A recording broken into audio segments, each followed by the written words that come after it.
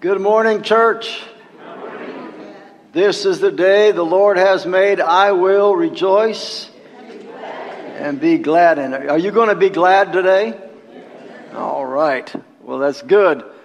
And tomorrow is a special day. It's Labor Day, isn't it? So we're all going to enjoy today and tomorrow. And then it's back to work again on Tuesday.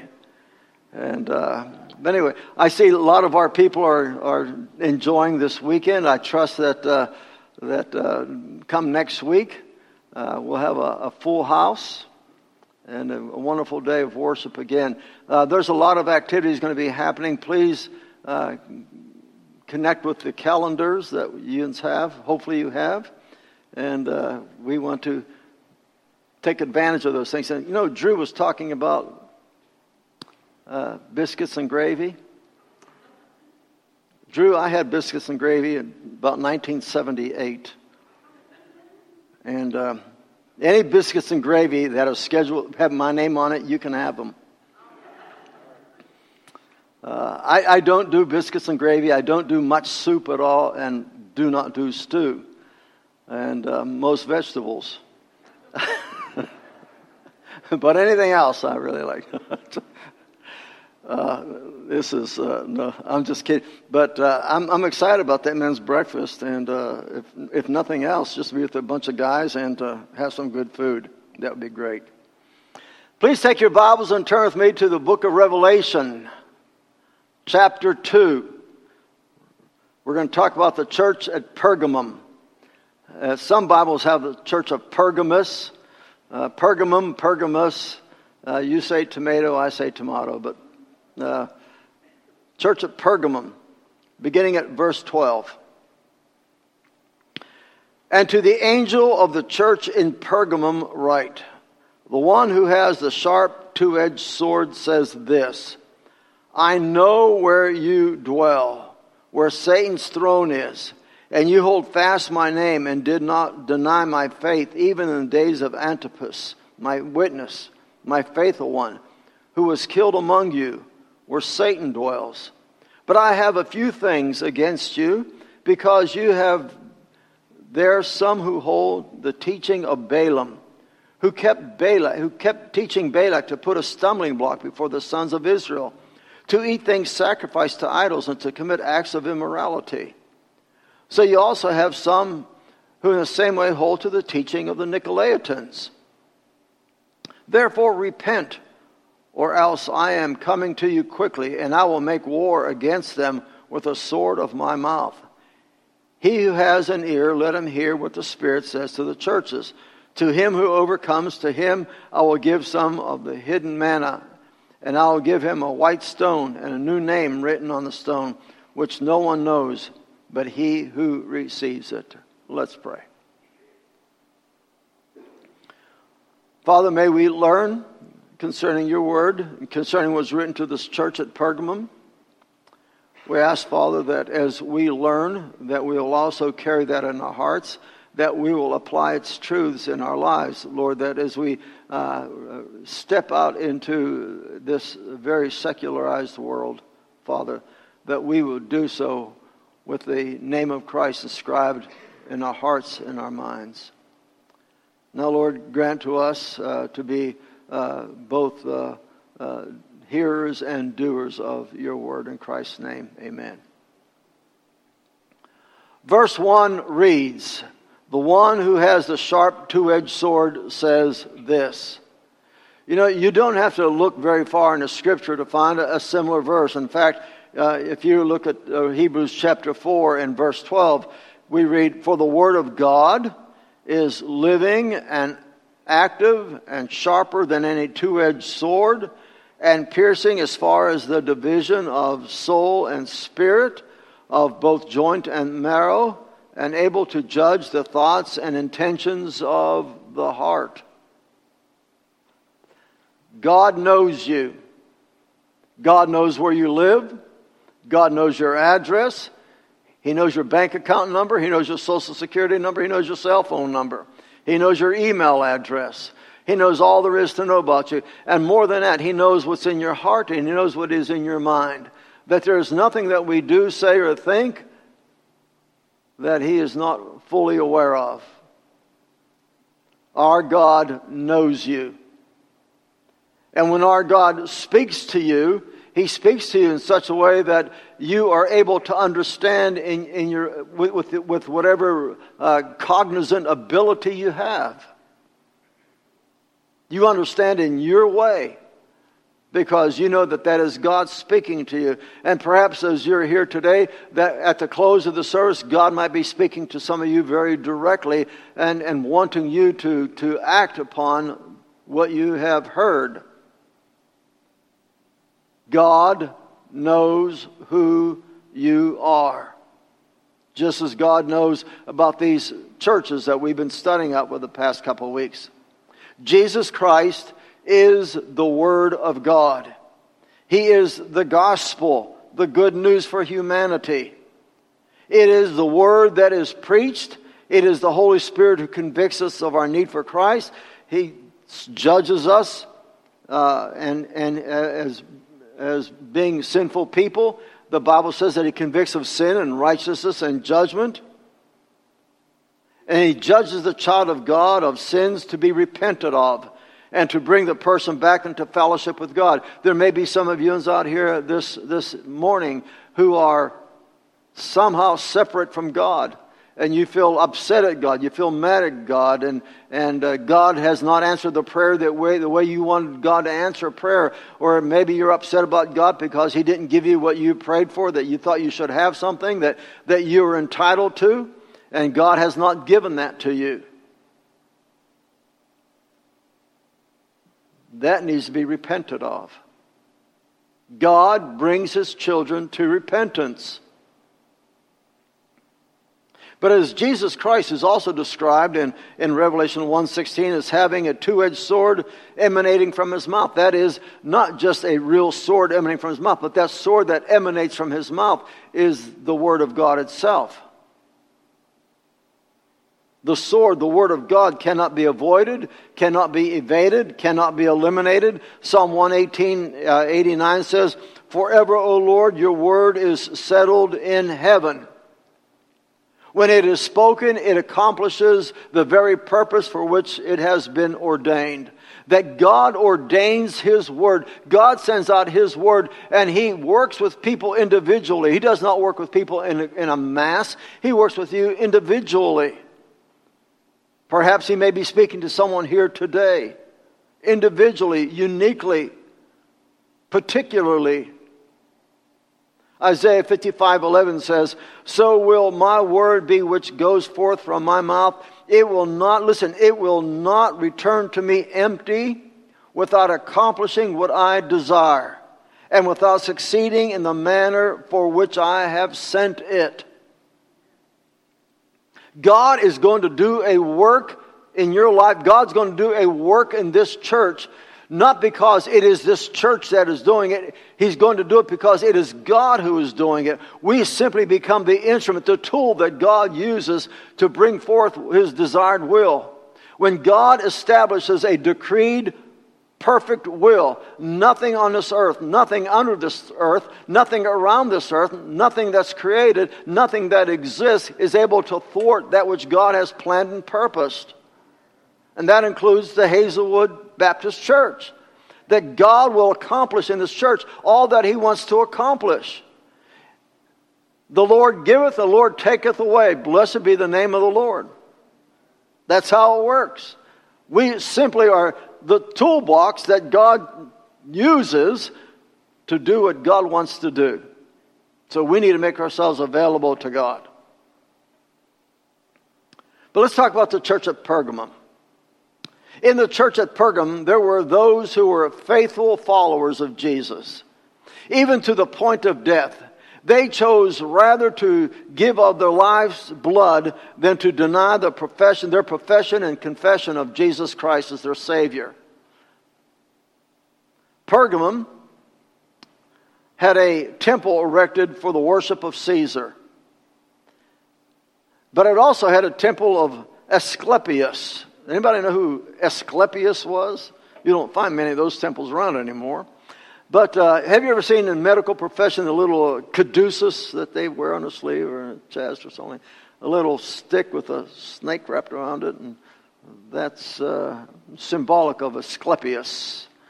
The temple was a massive building with a whole mess of snakes inside of it. And if a person was sick, they would go into this temple at night and lay on the floor with the intent, with the desire that a snake would slither over whatever part of their body was ailing. And they believed that that would heal them. That would probably heal me permanently.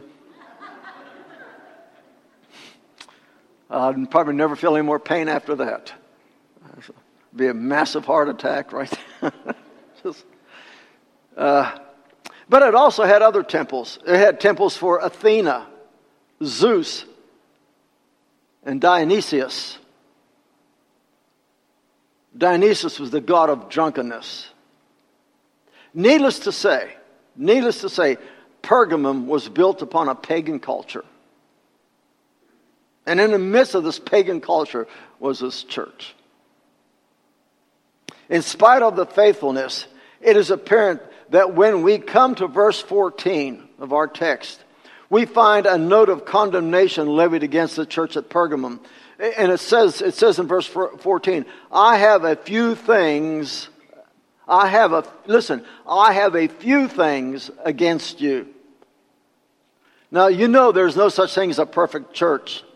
But don't you find it somewhat odd that in the church at Ephesus, we talked about the first week, in the church at Ephesus, there's only one thing that God had against it, that they've left the first love.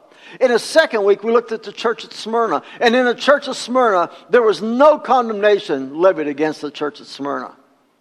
God was very satisfied with that church.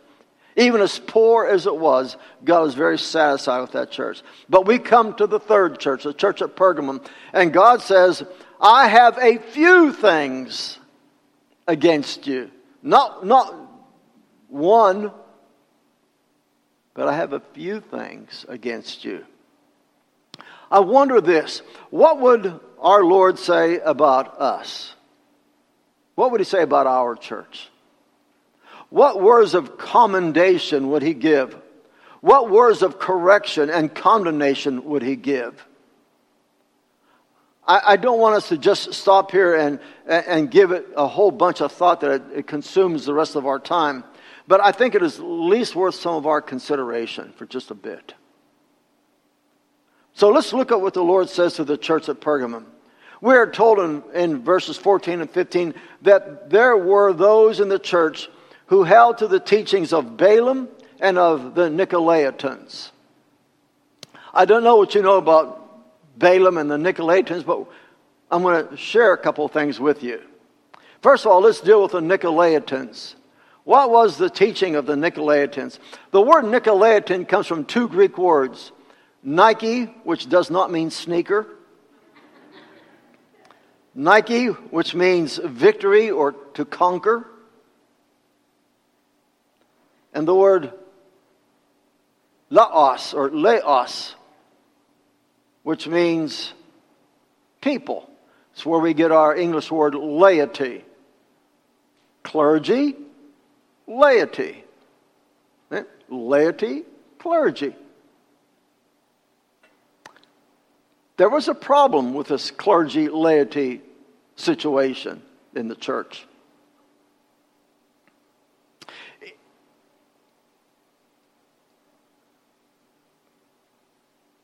This word Nicolaitan means victory over the people or to conquer the people.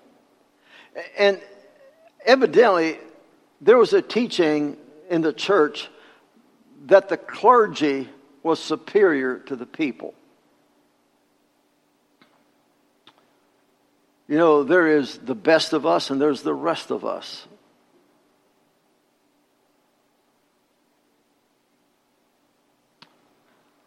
When you think of clergy, you think of a shepherd, don't you? Hopefully you will. And the shepherd walks in front of the sheep. And there is a rod and staff in his hand to protect and guide and give direction to the sheep. And Jesus says to Peter, Peter, do you love me? Tend my sheep, care for my sheep, feed my sheep. That is what the clergy is supposed to do. But sometimes the clergy, because they get swelled heads or whatever happens, they run behind the sheep, and rather than being the shepherd, they become the butcher. And they drive them into a place where they will fleece and slaughter the sheep. You will find this especially true in several hundred years ago in the dark ages of this world, when only the clergy were permitted to have and interpret the Scripture.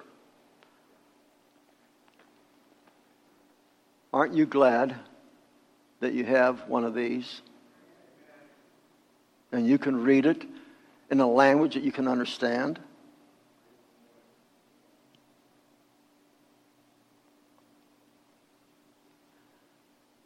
Every one of you should have at least one of these in your home. There are some countries you can't have this. This is forbidden. I have about 20 of these in my library at home. Some of them are so battered and beaten, they just because I've used them so much. But they're very precious to me. This is the Word of God. This is on which you stand. You're not to deny it or doubt it. You are not to be critical of its content and to say, well, this means this, but really we don't do that anymore because we're too advanced. This is 2021, not 1521. Folks, this is not 2021 or 1521. This is 2,000 years old. And more. Probably 3,500 years old from the beginning to the end. From 3,500 years ago to 2,000 years ago, this was written. 40 different authors over 1,500 years of history is recorded in here. But all of this is God's Word. It is to be believed. It stands above everything else. Above everything else.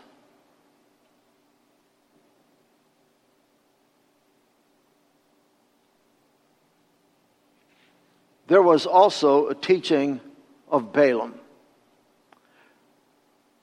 This teaching was built on subtlety.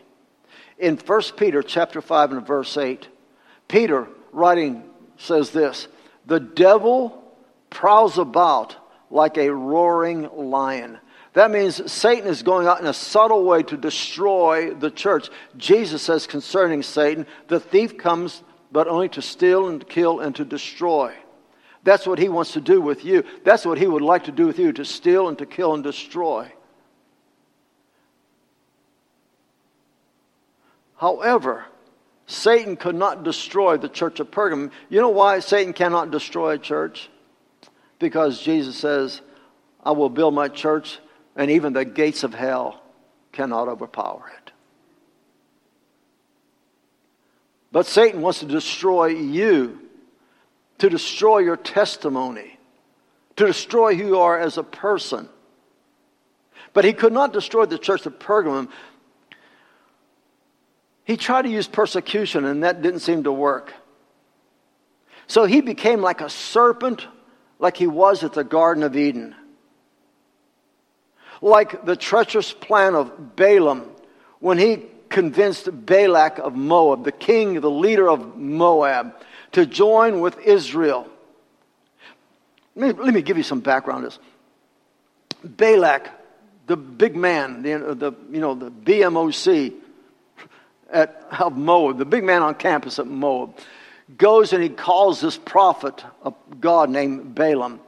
And he says he sees 2 million plus Jewish people coming across the wilderness and coming close to his land. And he goes to Balaam, this prophet of God. He says, would you come and would you curse these people for me? God's prophet is going to curse God's people.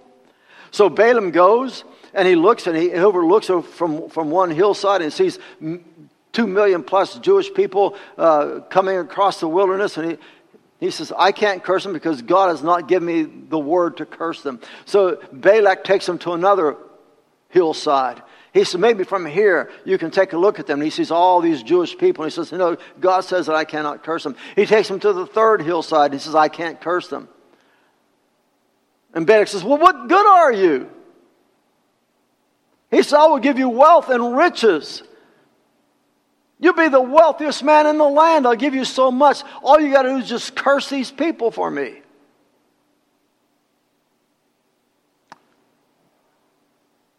You know, it's a lot of temptation out there. So here's what Balaam does. He doesn't curse them, but he tells Balak, the head of Moab, the king of Moab, he tells him how to destroy them. He says, get your women and get them all spruced up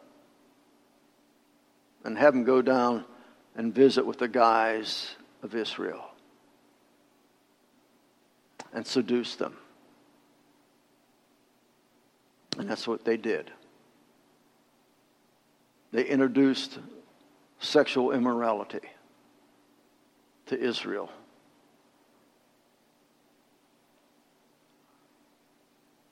The yoke between Moab and Israel was established. A yoke that should never existed became real.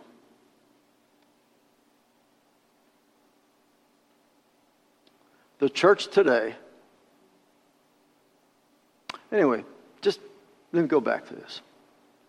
Through the teaching of Balaam, it embraced the false god of sexual immorality of the Moabites and the Midianites to Israel. They introduced immorality. But in the church today, we must guard ourselves against a similar teaching. As unpleasant as this may sound in our highly educated and sophisticated culture, I find it more than common that we, in some degree, have fallen victim to the subtleness of Satan, just like Israel did through Balaam and Balak. So oftentimes we have too. First, may I remind you of what the Scripture clearly teaches in regard to a biblical marriage. In 2 Corinthians 6:14, Paul speaks of being unequally yoked. And although the primary meaning addresses allying oneself in any venture with an unbeliever, that we are a household of faith. We are a royal priesthood, a holy nation. We are God's spiritually adopted people. You are the spiritual Israel, the chosen ones of God. We should not ally ourselves in some venture where we put the Christian and the unchristian together in some venture. We should, as a household of faith, be equally yoked with one another. But more so in the sense, also in the sense of the marital union. A Christian with a non-Christian does not work. And what generally but not always occurs in such instances, when you have a Christian marrying a non-Christian, not always, but generally speaking, is that the Christian's conduct and spiritual direction is led astray by the influences of the non-Christian. That's how it generally works. When I hear people say, well, some young lady will say, well, Pastor, I'm hoping to change him. Let me know how that works out for you. That generally does not work out that way. It just doesn't. Second, the church in the past and current generation has and is being plagued by unmarried cohabitation. The bed upon which a couple shares should be that of a man and women who've been united in marriage. The Bible makes this very clear in Genesis 2:24. Listen to what God's Word has to say. Not what I'm saying, but what God's Word has to say. For this reason, 2:24 of Genesis, for this reason, a man shall leave his father and mother, and listen to this, and be joined to his wife, and they shall become one flesh. And just in case there may be some doubt as to who husband and wife are, in the matter of gender, we read in Genesis 1:27-28, God created man in his own image. In the image of God, he created him. Now listen, God's word, male and female, he created them. God blessed them and said to them, be fruitful and multiply. I'd like to see how that works in any other way. There are but two genders. And if you're uncertain as to what you are, look yourself in the mirror in your birthday suit, and you'll be able to tell if you're an X or a Y, a male or a female. Because that union between man and woman, husband and wife, does what God wants humanity to do, to be fruitful and multiply. It is done by a husband and a wife. As we continue in our text in Revelation, we come to verse 16 where we read, therefore, repent. Let's say that we messed up. Isn't it wonderful that God gives us a way out? Repentance. You know, we criticize people because they say, oh, you're not acting Christian. Well, if they're not a Christian, they're not going to act Christian. If we're living in sin, it's because if we're Christian living in sin, my friend, you need to repent. Get right with God. Get it straight with God. It doesn't take a rocket surgeon to figure this out.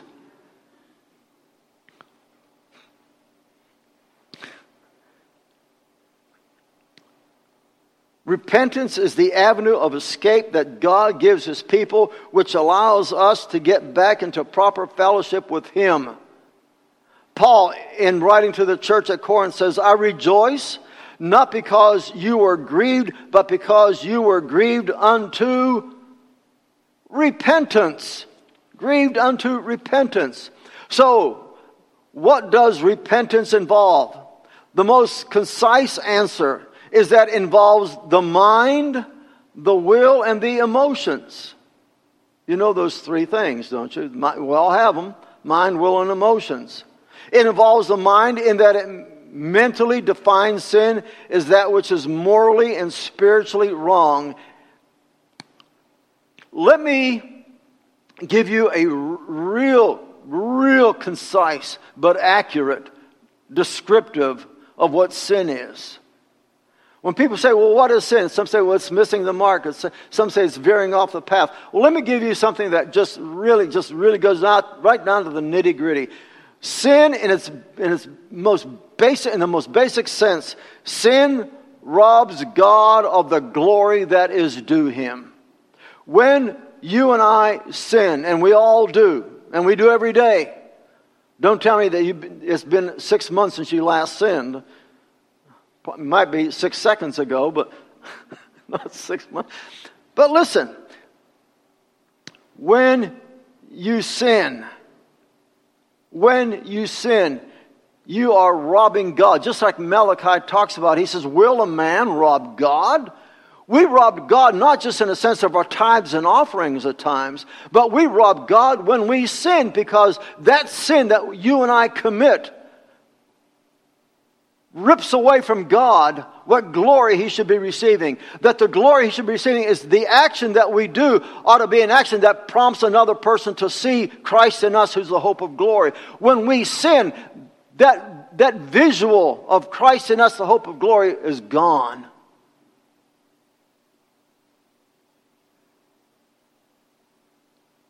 So we're robbing God. Sin robs God.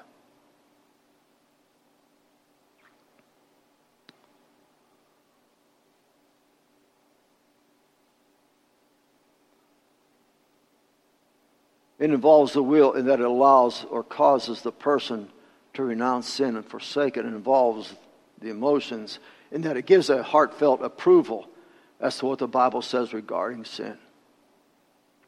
The church at Pergamum was told to repent. I believe that that same command is given to every church across this land as well as this church. We need to be a people, as Christ describes, who have an ear to hear what the Spirit is saying. Jesus, in John 10:27 says this. He says, "My sheep hear my voice. I know them, and they follow me." My sheep, listen very carefully. It's God's word, not mine. It's God's word. My sheep, my church, they hear my voice. How do we hear God's voice? We hear it through this. My sheep, in essence, know my word. They're obedient to my word. And when you're obedient to God's word, what will you do? You will follow Him. What we often do is we say that we know God's word, but we go in our own direction, not only as an individual, but sometimes even when we meet together as a church and we vote on certain things, that we say that we want to vote what we want to vote. We do not have the right to vote what we want to vote. Our right consists of this, that we vote the way God directs us to vote. My sheep hear my voice. I know them and they follow me. Not follow one another, but they follow me. Friends, are you in tune with the voice of our shepherd? Or are you so bombarded with worldly voices that it has become difficult for you to make godly choices? The issue that we face today, or that any generation, the issue that we face is not between making right or wrong decisions. I mentioned to the earlier group, if there is a bucket of cotton candy, a large 5-gallon bucket of cotton candy here, that I could put my hand in and grab it and eat it. I don't know why I would, but if I did that. Or on the other hand, if there was a bucket of hot briquette coals over here, which would I rather put my hand into? Well, if I'm thinking in any normal way, I would probably say, well, I'd rather go where the cotton candy is at. Or if I'm Drew, where the biscuits and gravy are at. And I'll go in there and grab it. But if I'm not thinking straight, I'll put my hand in a hot fire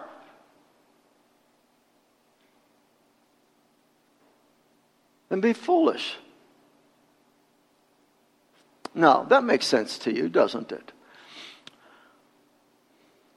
That's a good choice. Putting my hand in a cotton candy is a good choice. Life is not like that all the time, though, is that?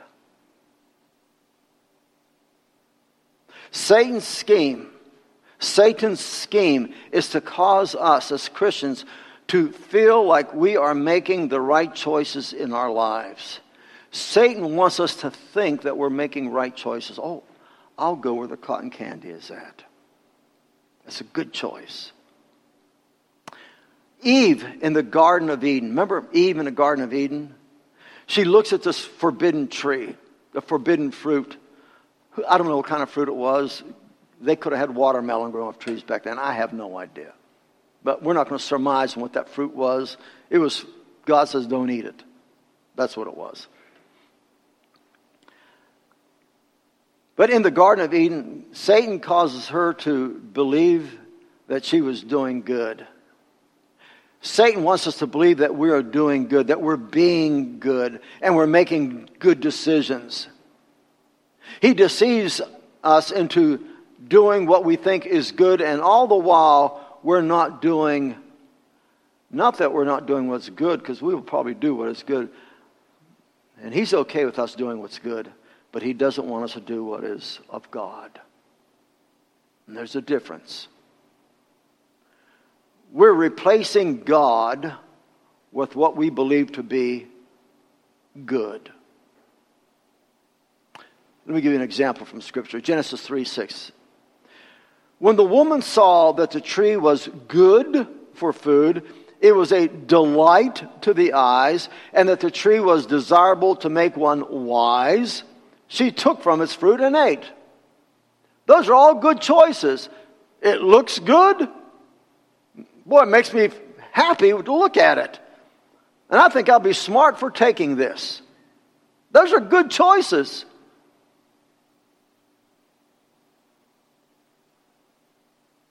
But they were all wrong choices. They were wrong. The church at Pergamum thought that they were doing good with the choices they were making. After all, they were autonomous, weren't they? They have the right to do church the way they want to, don't they? The Lord tells them in verse 16, I will make war against them with the sword of my mouth. That is, my word will stand against them, convict them, reprove them, rebuke them, and judge them.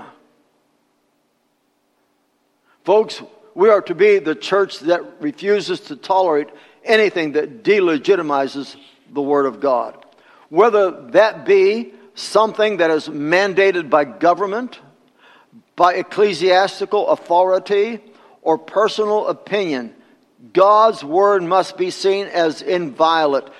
And I was told this, that I need to tell you what inviolate means. It does not mean that I do not like violets. The word inviolate means to keep sacred. God's Word must be kept sacred. Absolute truth without any mixture of error.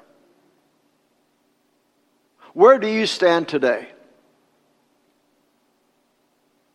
By the promise of God's own Word and by faith, do you know for certain? Do you know for certain, as a human being, do you know for certain that your life is yielded over to God? Where do you stand? Is your life totally yielded over to God?